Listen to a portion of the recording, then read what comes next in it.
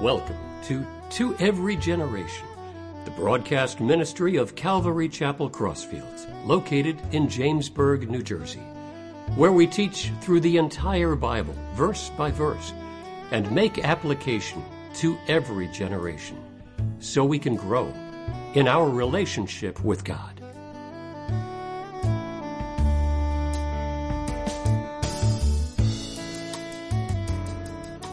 This morning we're going to be in Luke chapter 22, and the last time the message was titled A Balanced View.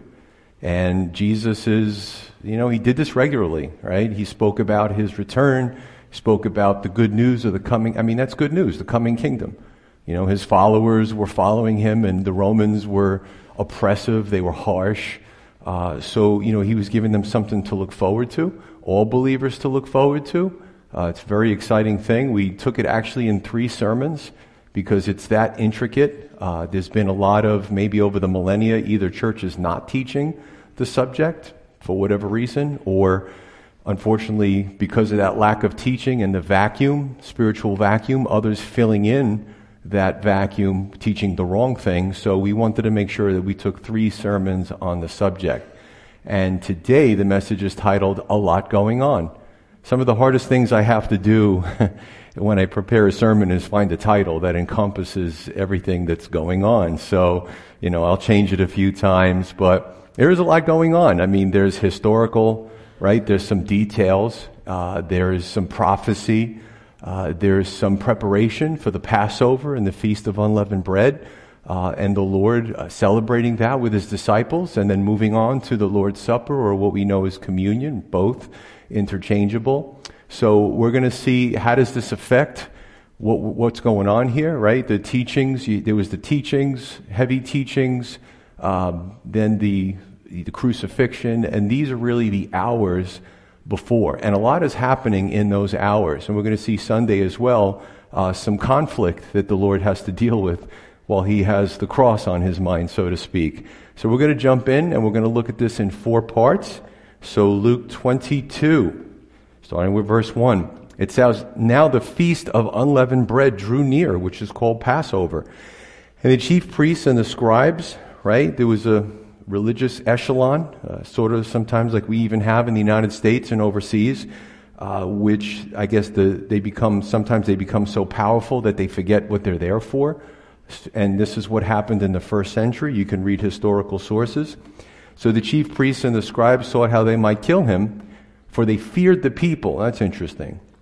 And then Satan, or Lucifer, entered Judas, surnamed Iscariot, who was numbered among the 12. So he went his way and conferred with the chief priests and captains how he might betray him, Jesus, to them. And they were glad and agreed to give him money. So he promised and sought opportunity to betray him to them in the absence of the multitude. So one is strange bedfellows. You got this weird dynamic with somebody who walked with Jesus for years, right? Saw the miracles, and he's conferring with the corrupt echelon of the religious system to kill him, pretty much. So we're going to talk about that. The Feast of Unleavened Bread and the Passover went together. The feasts of Israel are pretty awesome. Many of them are still celebrated today, and there's a meaning behind every feast. It's not just, let's have food and fellowship, which is a good thing, but there's always there's a God element to it, right? And God was very clever in doing that, so they wouldn't forget about him, right? We even think of communion today as Christians.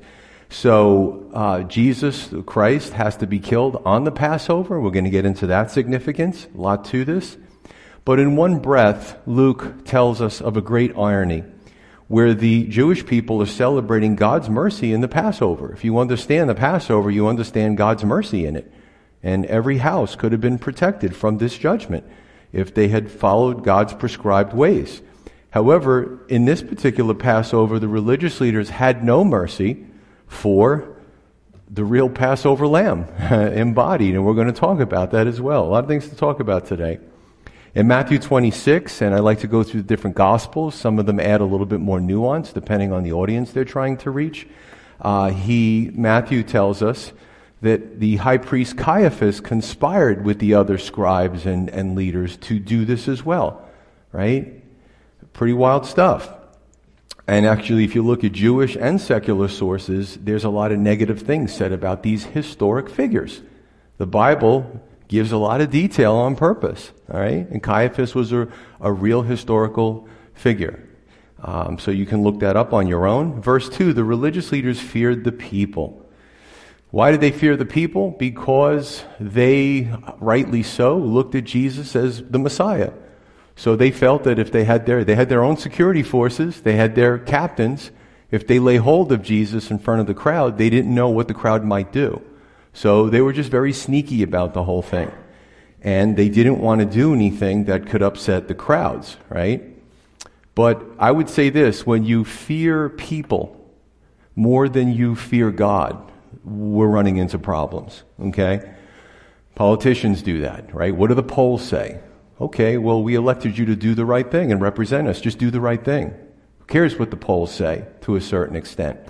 But this is what happens when you get into these high positions. You become really a quasi-politician. And that's a dangerous place to be as someone who's supposedly representing the things of God. There's a term we use, man-pleaser versus God-pleaser. We want to be a God-pleaser. And you know what? You see this on social media. People will put stuff up. They'll just go along with whatever their group is saying. And it could be something that's wrong. It could be something that's against God and His Word, but they feel that pressure. I mean, I'm blessed, and I don't want to be older, but at least I can look back and say I existed before there was social media, so I don't really feel that pressure. But I really want to please God. I don't want to please people. And hopefully by pleasing God, I'll be pleasing the right people. You don't want to put the cart before the horse, so to speak.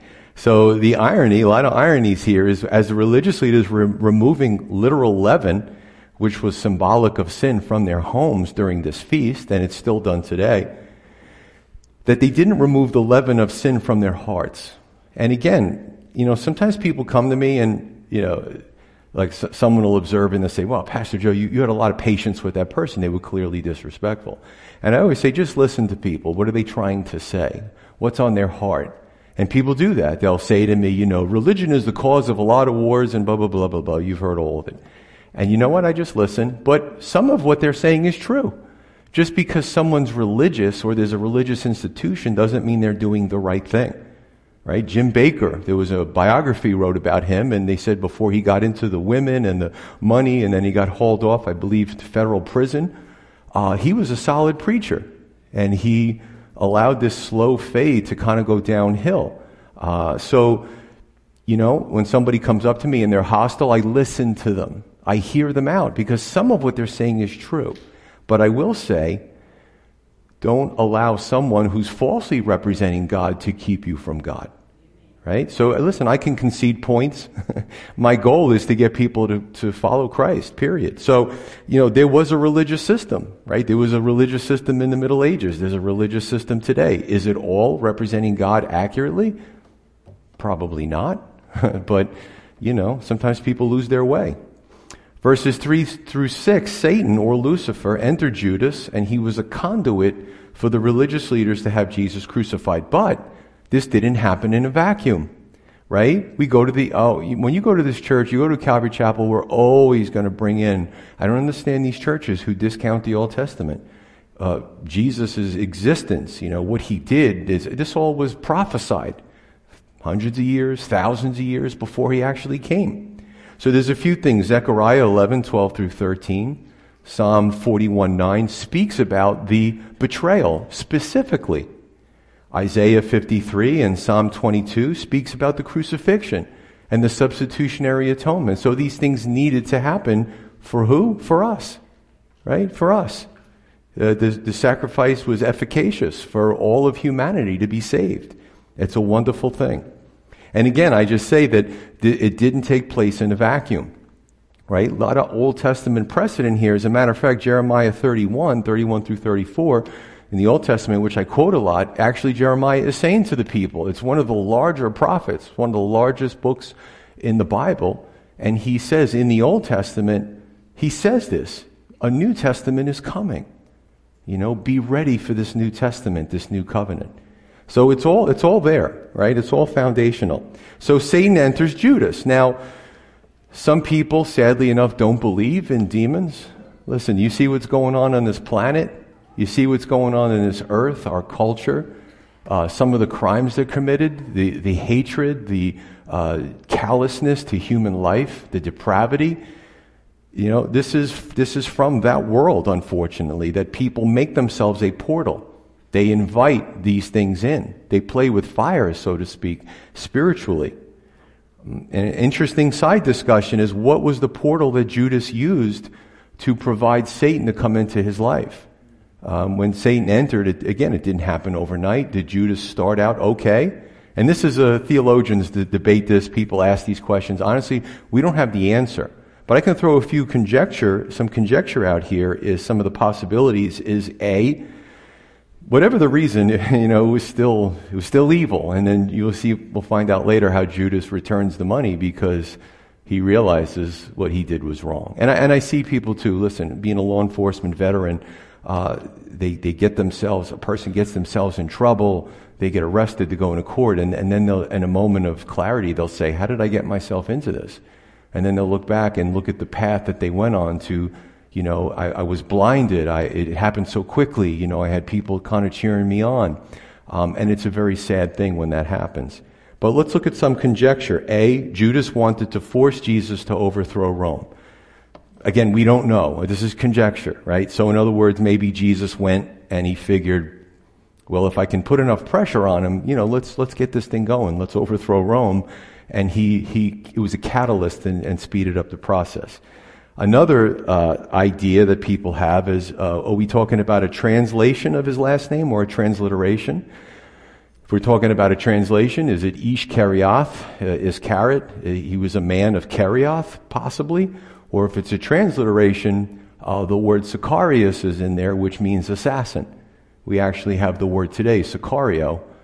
Person is an assassin, right? So Jesus chose fishermen, he chose a tax collector, he chose a zealot, a Sicarius,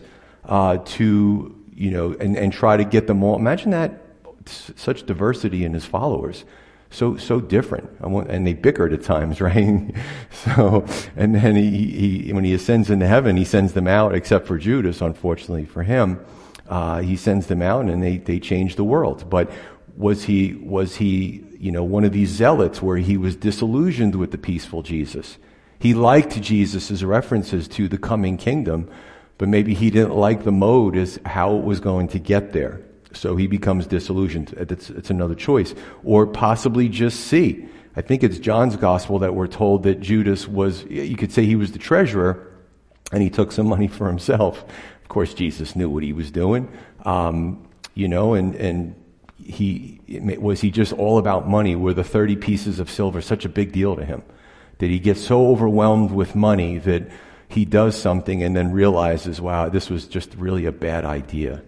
And I'll tell you what, sometimes when people are in the world and it's all about money, they make poor decisions.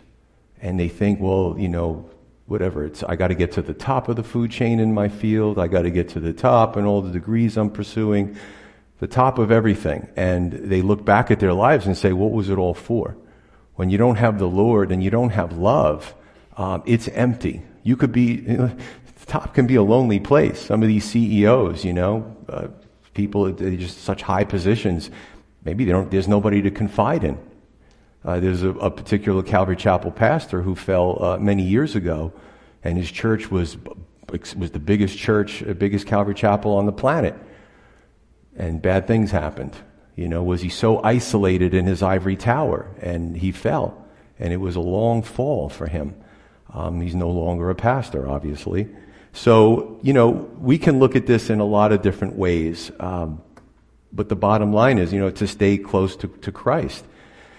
And we should be careful with the alliances that we make to try to get things for ourselves, because they could be questionable alliances. And there's a lot of lessons in here. It doesn't mean we're going to become Judas, but it does mean that we can do things to mess up our own lives, right? So there's a lot of application in here.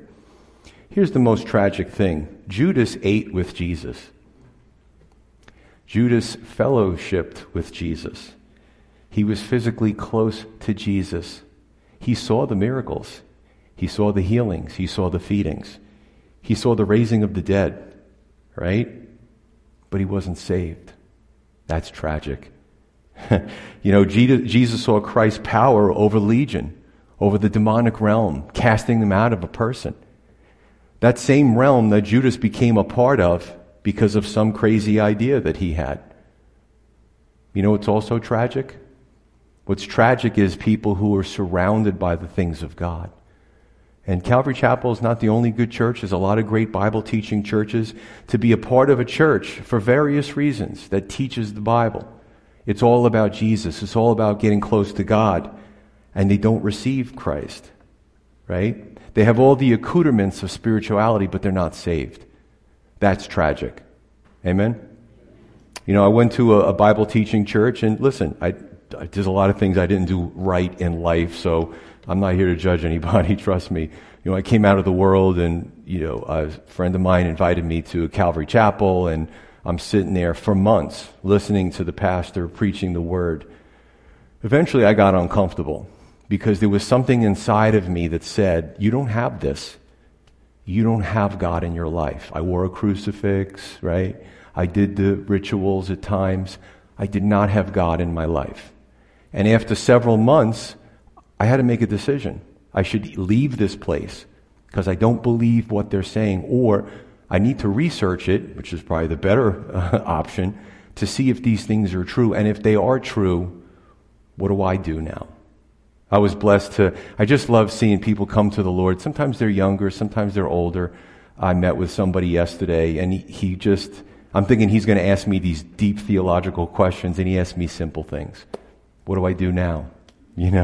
What do I avoid? It was so, I just looked at him and just looked at the innocence in his eyes, and I thought, wow. And this he's an accomplished person, but he's new to the things of God, right? So it's a blessing. It's a blessing. Continuing on verse 7, it says, Then came the day of unleavened bread when the Passover must be killed, the Passover lamb, if you're familiar with the feast. And he sent Peter and John, saying, Go and prepare the Passover for us, right, for Jesus and his followers, that we may eat. So they said to him, Where do you want us to prepare? And he said to them, Behold, when you have entered the city... Jesus didn't go with them. He just says, Go, enter the city. You're going to see a man will meet you carrying a pitcher of water. Follow him into the house which he enters. Then you shall say, The master of the house, the teacher says to you, Where is the guest room where I may eat the Passover with my disciples? Then he will show you a large furnished upper room. There make ready. So they went and found it just as he had said to them. And they prepared the Passover. So it's an interesting discussion in itself. And 2 out of 4 is the preparation. The preparation. The disciples, Jesus would speak to them about his coming crucifixion. He said it in many different ways. Sometimes they actually argued with him. Well, you raise the dead. You heal people of leprosy. How are you going to be crucified? You could just snap your finger and all those soldiers will fall down, But they maybe were just a little bit clueless, and maybe we would be too, without 2,000 years of church history and commentaries and reading the Word. But they might have thought, well, this Passover is like any other Passover. No doubt Jesus celebrated the Passover the other 2 years that he walked with the disciples, but this one was different. Let me just talk to you about 3 different types of this lamb situation. Now, we do this pretty much every year. We've done it for years. We have a great teacher who comes out, and he does the Passover Seder. We're going to do it again in the spring. He puts a table up, we remove the pulpit, and he shows the Seder plate and all the different elements to the Seder. And he goes through them, the matzah, the afikomen. He goes through them one by one. And the teaching is called Messiah in the Passover. The Messiah is all over the Passover. When you actually watch one of these teachings, you're like, wow, that makes sense. The three levels of bread, and the one in the middle is removed, and it's hidden, and it's brought back out, and it's broken up, and the 4 glasses of wine, and you got to check this out. So we're going to do it again this spring. So Messiah and the Passover really gives us an idea of really what this whole thing was about. And I'm just going to give you 3 levels of this, the whole idea with the Passover lamb. So Passover lamb, right? In Egypt, there was the judgment of the firstborn, and you could have had everyone in the house was a firstborn. The mother could have been the firstborn, the father, and they had one kid, firstborn. So we don't know the combination of who's firstborn, who's second. It doesn't matter. But the judgment was coming through Egypt, and even the Jewish people had to have this innocent life slain and shed its blood so that the judgment would pass over their house, right? So it's what is the Passover? It's the innocent dies for the guilty. And we're going to get somewhere with this. Some people say, that sounds unfair, when you look at the temple. So there's three things going on, right? When you look at the temple sacrifices, if you study a rabbinical commentary and, the detail that they gave about the temple and the laver and the different type of offerings to God and, the shedding of the blood, again, this perfect, spotless lamb, and the priest would sprinkle it on the mercy seat, and, it would be a substitutionary atonement for the sins of the people. So you got two separate situations, same theme, right? Third one, which ties it all together. A lot of people say, well, why did John the Baptist, when he saw Jesus, says, here's the Lamb of God who takes away the sin of the world?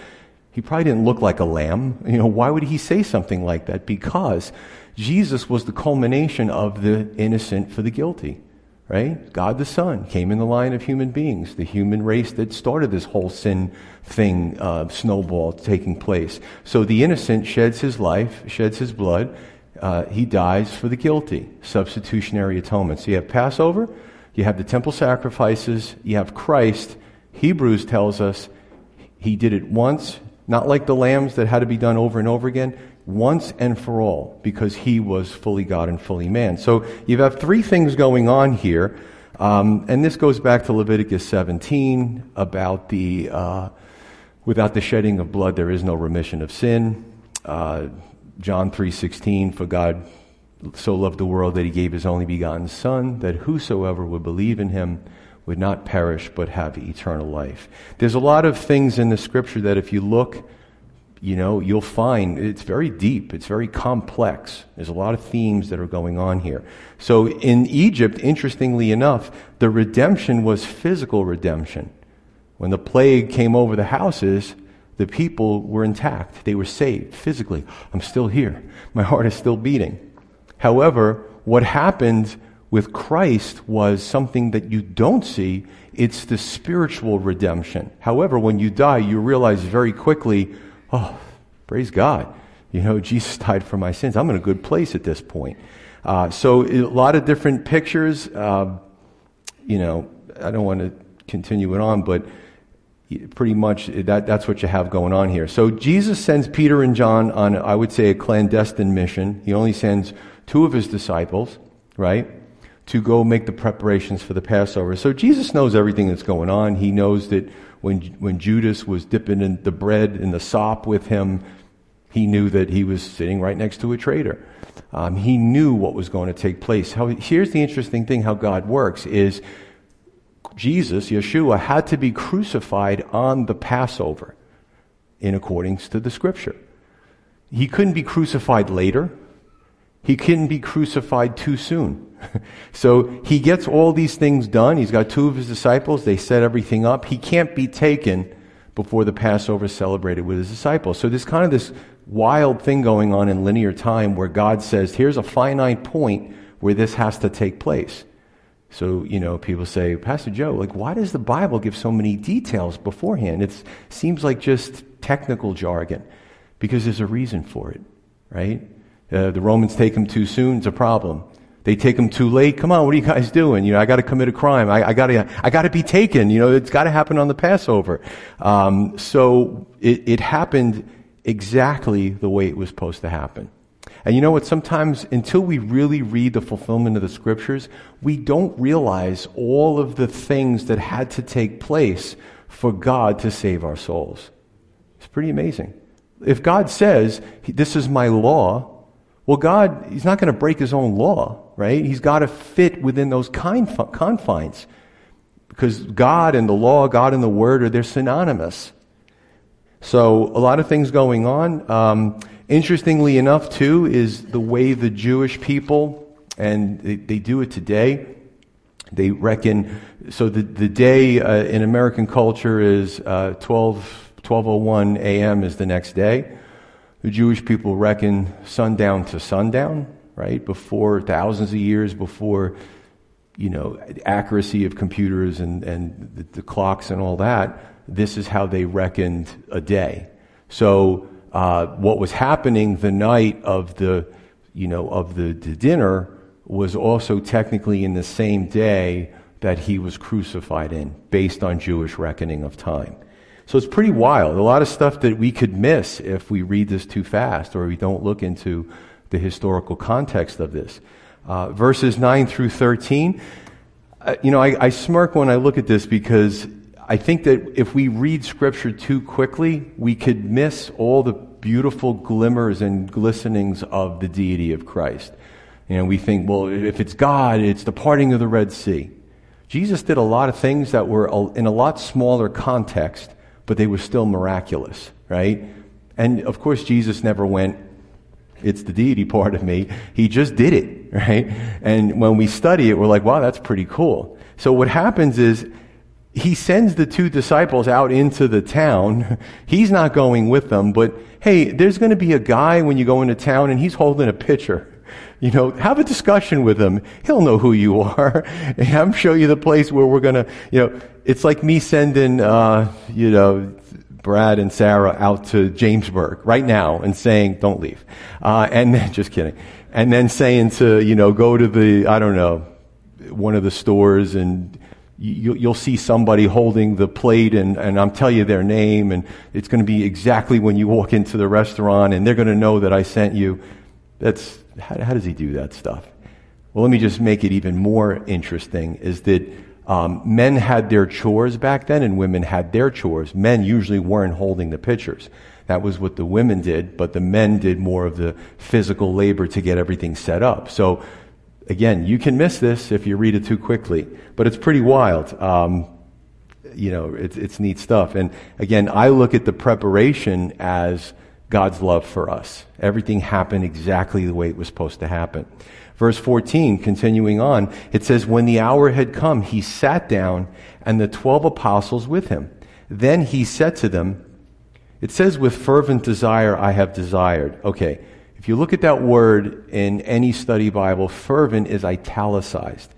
So the translator said, based on our knowledge of the Greek and the Hebrew, we have to put that adjective in there, right? Fervent. But technically it's supposed to read, if you translate it, with desire, I have desired to eat this Passover. I'm gonna get to that. I love all the little nuggets here. With you before I suffer. For I say to you, I will no longer eat of it until it is fulfilled in the kingdom of God. Then he took the cup and gave thanks and said, take this and divide it among yourselves. For I say to you, I will not drink of the fruit of the vine until the kingdom of God comes. So 3 is the Passover, right? Let's just go with this, with desire I have desired. When you look at the Greek, and we've heard of double negatives in the English, there's a lot of emphasis. And the Greek grammatical structure is very fascinating. I studied Greek. And you would almost read a passage and it says the same Greek word twice. And you're like, what's this all about? It's a double positive. So it really is translated technically as with desire I have desired, which doesn't make a lot of sense. However, when you have a double positive in Greek, it's a strong emphasis on what Jesus is saying. He's saying, with fervent desire or with longing desire, I have desired to eat this Passover with you. This is different. This Passover is different, right? If I could read Hebrews 12, a lot of people they struggle with the whole crucifixion thing, and it takes a lot of preparation to understand the Old Testament, why this actually had to take place. But in Hebrews 12:2, it speaks about looking unto Jesus, the author and finisher of our faith, who for the joy that was set before him endured the cross. He didn't enjoy going to the cross. We're going to get to that part, right? Oh, yes. What do you want to do? 32 AD. I just want to be crucified. Nobody wanted to be crucified. Especially being fully God, he never sinned. Now he's being punished for something he didn't do, which is even more offensive, right? So for the joy that was set before him, and many Bible translators believe that we're the joy, you're the joy that was set before Jesus. He knew your names thousands of years later as he was going to that cross. For the joy that was set before him, he endured the cross. He dealt with it. Unfair, shouldn't have to, but this was the only way to save humanity when you look at all the lambs and the sacrifices and stuff. He despised the shame and has sat down at the right hand of the throne of God. Powerful stuff. Great suffering and humiliation, but great joy. It's a paradox. I actually officiated at a few weddings the last few weeks, and one of the weddings, it was awesome. What a sweet young lady. She said, "Now, Pastor Joe, don't give me a lot of words to say in the vows, because I'm nervous now. I'm going to be so nervous." I said, "All right, I'm going to keep it short and sweet. Can you say I do? I can do that." So listen, it's like, have it your way. How do you want your wedding? I'll tailor it within reason, however you want it, right? So you could see the nervousness, right? The anxiety, the trepidation, but she was so happy, and it was so great. I just love doing weddings, and I just love seeing how the two people they're like made for each other. And it was so cool because they were like kind of talking, and I asked what they were saying. I couldn't hear. I was trying to, so he said to me, he was saying to her, breathe. What a great husband, you know what I'm saying? So it was I was so happy doing that wedding. But, okay, where was I going? I know there's somebody downstairs watching who loves when I lose my place. Yeah, I figured it out. But basically, it's something where you can be so on edge, right? But at the same time, be so happy. Like with the wedding, she just so badly wanted to be his wife. He wanted to be her husband. But she was so nervous. But it was a good nervousness, right? So with Jesus, he endured all the awful things that were going to happen to him because he saw into the future. He saw people getting saved through that sacrifice. So he did it. Wild stuff. Let's talk about the cups, all right? And this is a little side discussion. This is I don't want to say arguments, but the debates that Bible teachers have. So the 4 cups in the Passover, right, are the first cup, wine, and it was like a diluted wine. It would be sanctification. And there was a meaning behind all 4 cups, obviously. You think about the deliverance from Egypt. So the first cup is sanctification. 2 is deliverance and judgment, right? 3 is redemption. And 4 is restoration and praise. So I made the mistake of calling Pastor Jason Dr. Falzerano. He's a Jewish believer who also holds a doctorate. We have a lot of these discussions. And I said which cups I thought it was. And then he said which cups he thought it was. And then he told me of another teacher that he respected, which he thought it was a different set of cups. I'm like, all right. So people will say, well, it's the 3rd cup of redemption because he had to go to the cross. That was the last cup that he took. I could make an argument that he didn't partake of the 4th cup because restoration and praise, that might be the cup that he takes in the kingdom. Again, it's my conjecture. I don't know. I wasn't there. There's no video of it, which cup he's taken. But it's funny because you can get caught up you can see the forest. You can't see the forest for the trees, and sometimes we do this. We get caught up in all of these ancillary things when the bottom line is he died for our sins, right? As long as you can remember that, you don't have to remember which cups that he took. But people make good arguments for which cup was taken the first time, which cup was taken the second time. Did he take all 4 cups? Did he take 3 of them and not the 4th cup? Now that you're totally confused, don't worry about it because the bottom line is, they're doing the Passover Seder. So, again, the bottom line is that he did this so that we could have everlasting life, period, right?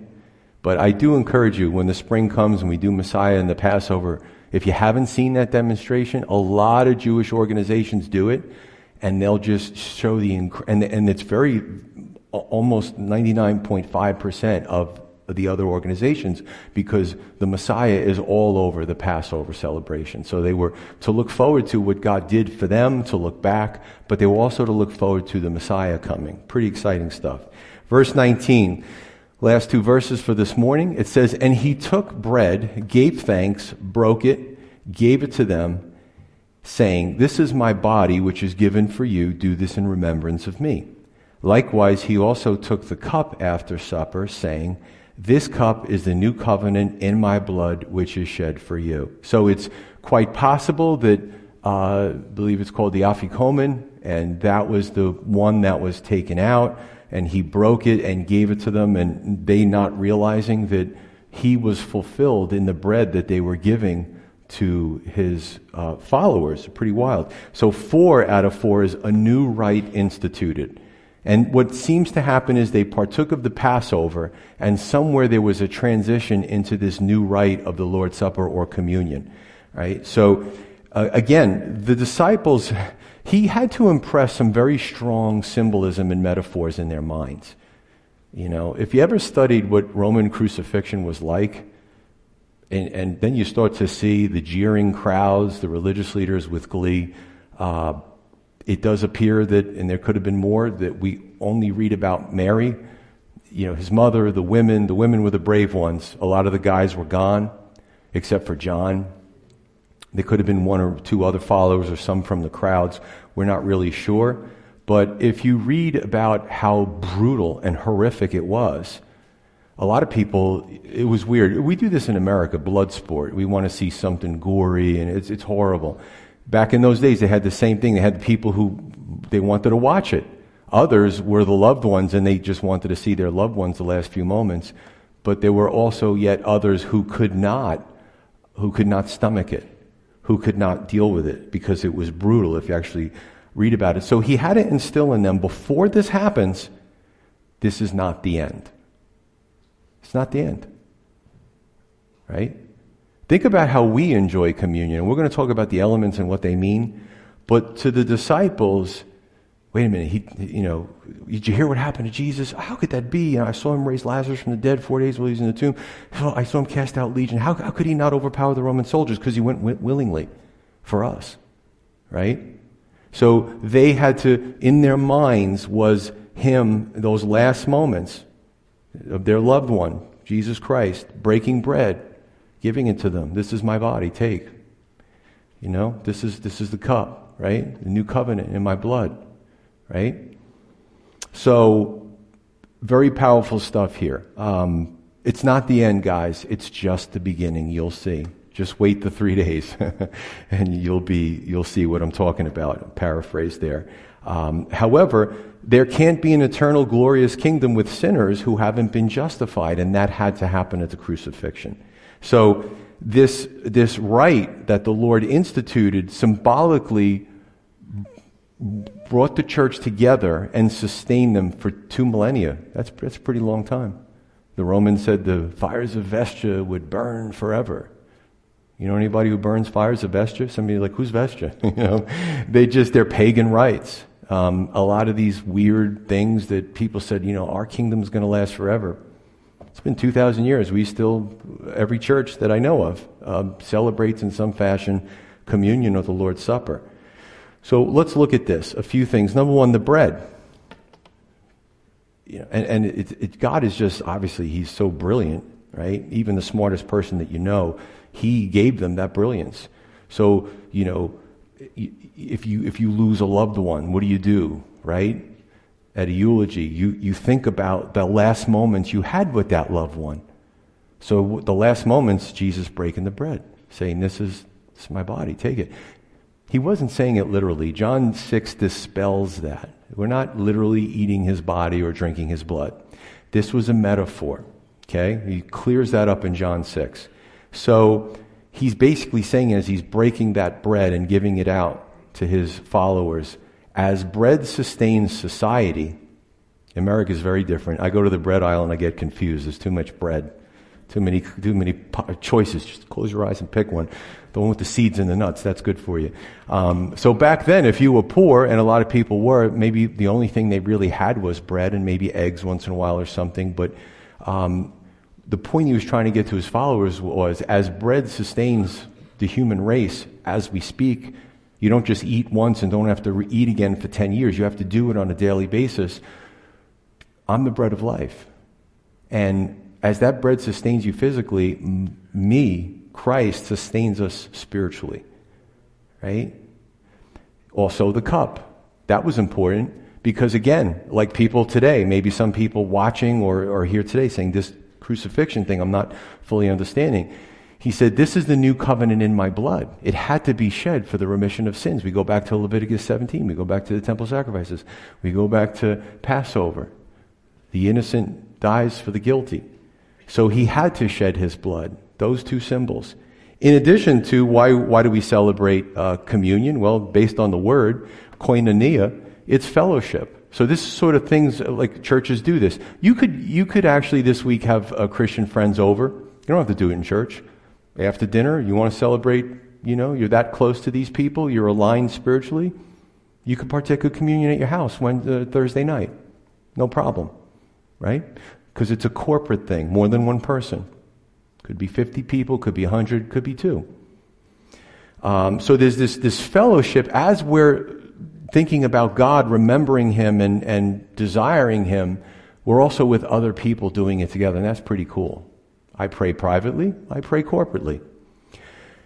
The last thing here is that, again, the Lord has to be part of this, and it's all kind of put together in here. Before we close, 2 references to the coming kingdom. And again, this was me, and this is people that I see who were in religion, but then come to a church where they actually start to study the Word, and they're like, no, my church never taught me about Him coming back. And I got to be honest with you, neither did mine. They never mentioned it. So here I'm going to a Bible teaching church, and we use the same Bible. They just chose not to cover it. Sometimes churches, and again, the psychology, the forensic psychology behind it, I like to kind of take a guess, but some, I hate to say it, Christian organizations are so big, they're so mammoth, that they forgot what their mission was. There are some pastors in some places you'll never meet them. The young man I was talking about who I talked to, who just was a recent believer, he was telling me about some things he was searching, and he had the discernment to say, I'm not watching that anymore. It's a show. The guy's a brand new believer.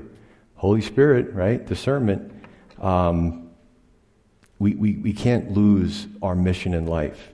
What is our main mission, especially what I do, is to get people closer to God.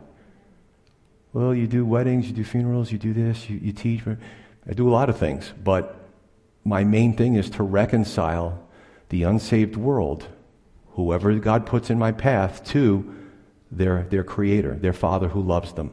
Won't force them, sends up enough signals, woos them, an act of their free will, come back, and they come back to Him, and it's love is real when it's not forced. So we see the teachings of the coming kingdom. And I talked about this, he even did this during the communion and Passover. But basically the message is titled A Lot Going On. And I know I went to a lot of different directions because there was a lot going on. Right? Why? Well, anything that would have deterred Christ, not only from going to the cross, but going to the cross on Passover, right, would have had disastrous results for the rest of us in the afterlife. No other belief system gives us this assurance of eternal life. And I've studied a lot of religions. Well, can you assure me? What can you tell me that I could do that could assure me? Well, you could do this, that, and the other thing, but we still can't say, only God knows. When you read the Scripture, God is very clear about His desire for us to be with Him and how to get there. So how do you not know? Do I want to follow something where I'm not sure what's going to happen when I die? Let's roll the dice and see what happens. I'm not interested in that. But they can't give that assurance. What Christ did for us was prophetic, it was legal, it was logical. Most important, it was loving. The Bible says that we love Him. Why do I love Him? Because He first loved us. He loved us first. And that goes a long way. Right? You see this in relationships. Who's going to say I love you first? Who's going to show signs that it's getting serious? You kind of play this kind of thing going on. You're trying to read each other. Here, there's no reading. God loved us first. And that solves it. Well, should I get serious with God? Well, he showed that he wants to be serious with me. Why not? What do I have to lose? Even better, he didn't do it with words or virtue signaling, which we see all over today's culture. He did it with action, and he did it with a great price to himself. Amen? So my question to you is, will you respond to his overtures of love towards you like so many have in the past?